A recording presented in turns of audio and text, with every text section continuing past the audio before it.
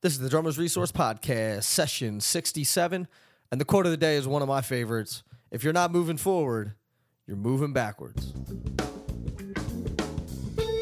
You're listening to the Drummers Resource Podcast, home of in-depth interviews with the world's greatest drummers and industry professionals. Information, education, and motivation for drumming and beyond.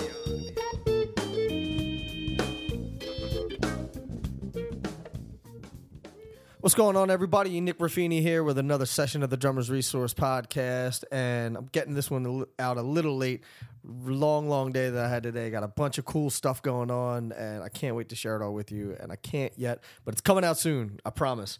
And there's some webinars going on. There's some new stuff going on with Modern Drummer and a bunch of different stuff going on, so I'll be sharing that with you soon.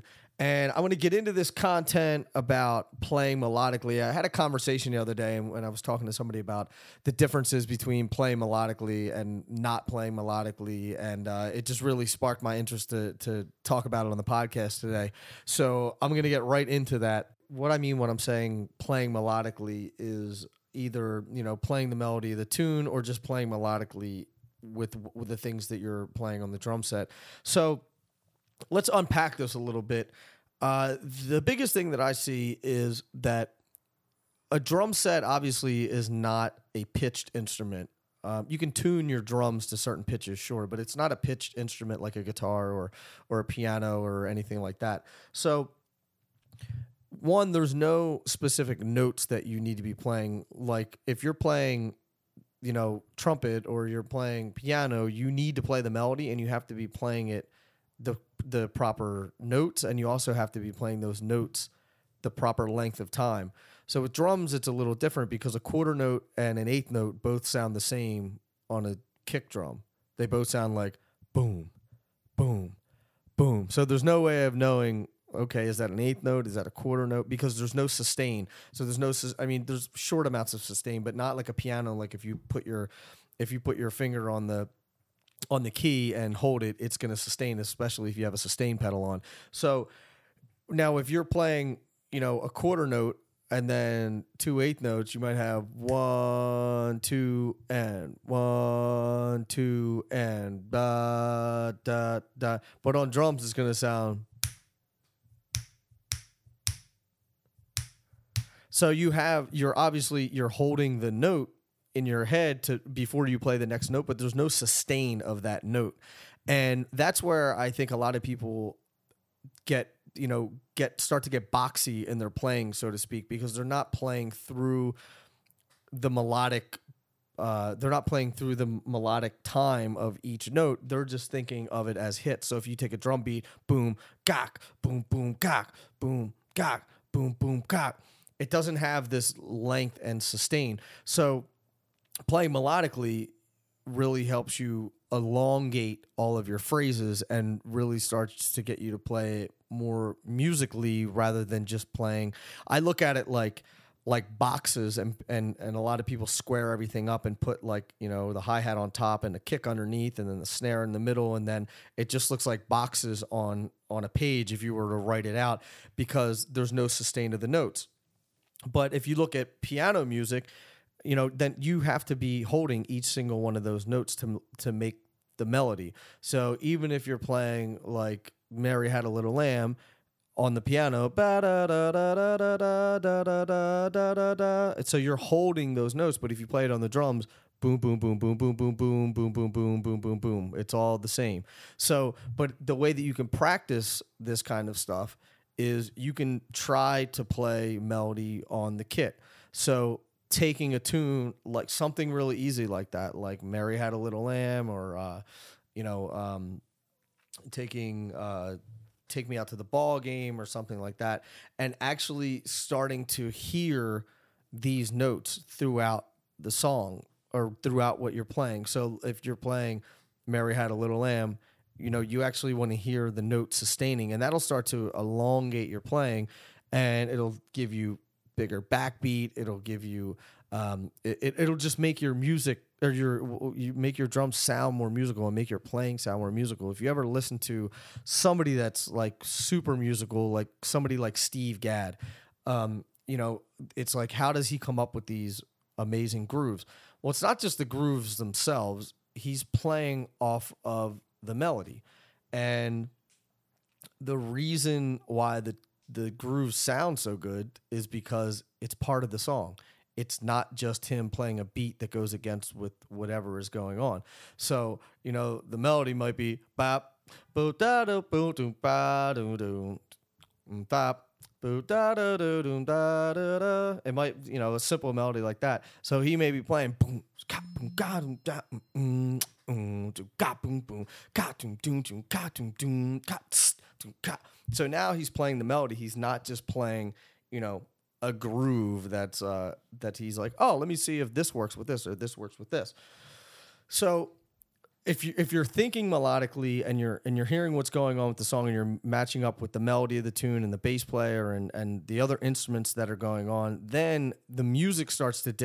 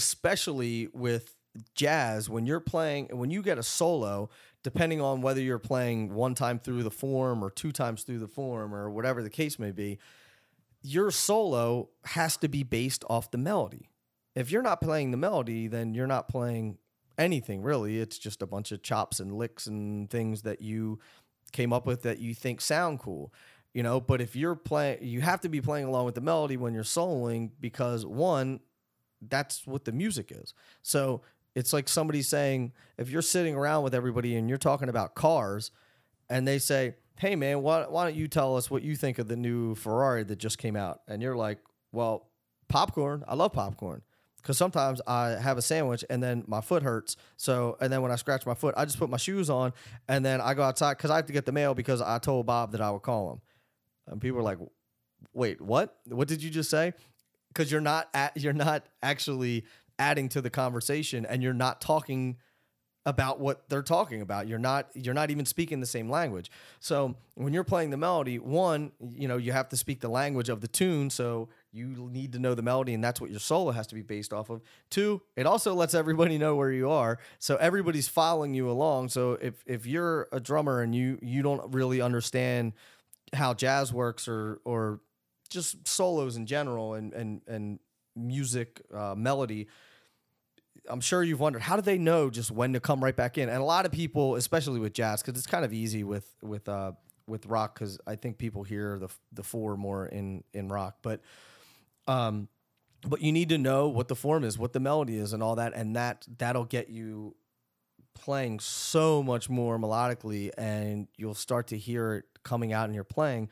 And so it's not just like this dicka dicka dicka dicka dicka dicka dicka dicka dicka dicka, and everything you're playing is like really square and choppy. So when you're practicing and you wanna practice being melodic, there's a few things that I want you to do. One, if you're playing a quarter note, when you're playing, I want you to be hearing a quarter note.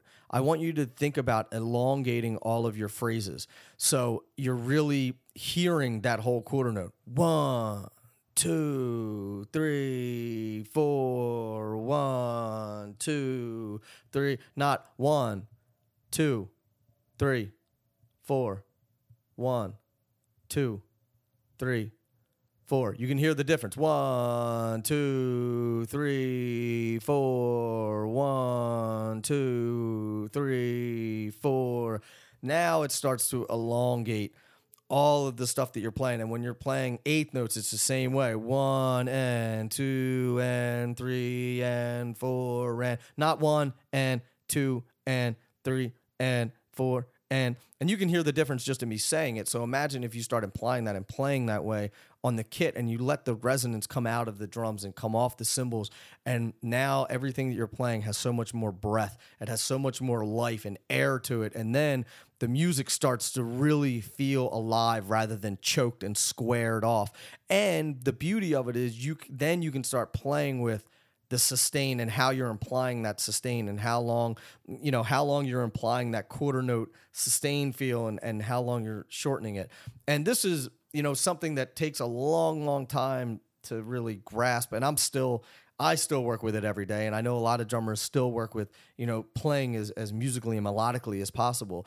But this is something that I want you to take into consideration when you're practicing and when you're listening to other drummers. And that's why I would suggest listening to the older drummers, because they all have the great sense of melody.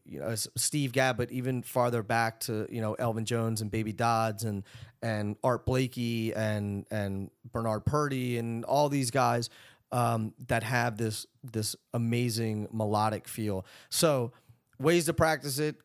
Take some melodies and try to play the tune on the drums, playing the melody, playing the sustain of the notes.